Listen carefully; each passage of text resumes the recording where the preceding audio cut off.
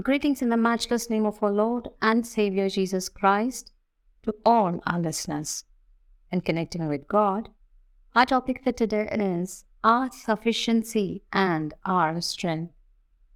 Luke 12:29 says, "And do not set your heart on what you will eat or drink. Do not worry about it."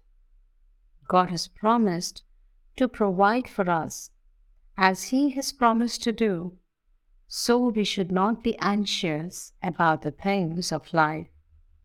Having so much of attention and care about the things in this life that we are always figuring out what we will eat and drink and being perplexed by our doubts and fears is not healthy.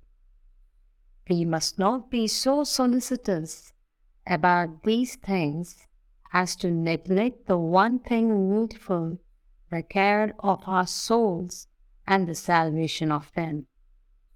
We must not be so careful and curious about our worldly affairs as to be always full of perplexity and distraction about them.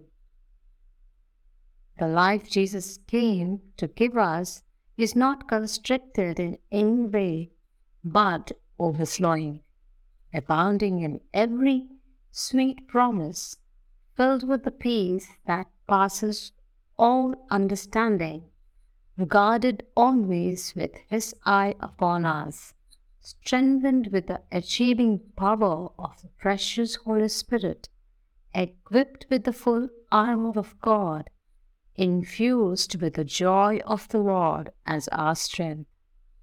I ask again, do we not think He knows what we need? We must trust Him to be our sufficiency and our strength. As we entrust our lives to Him, He will never disappoint us. Amen. God bless you.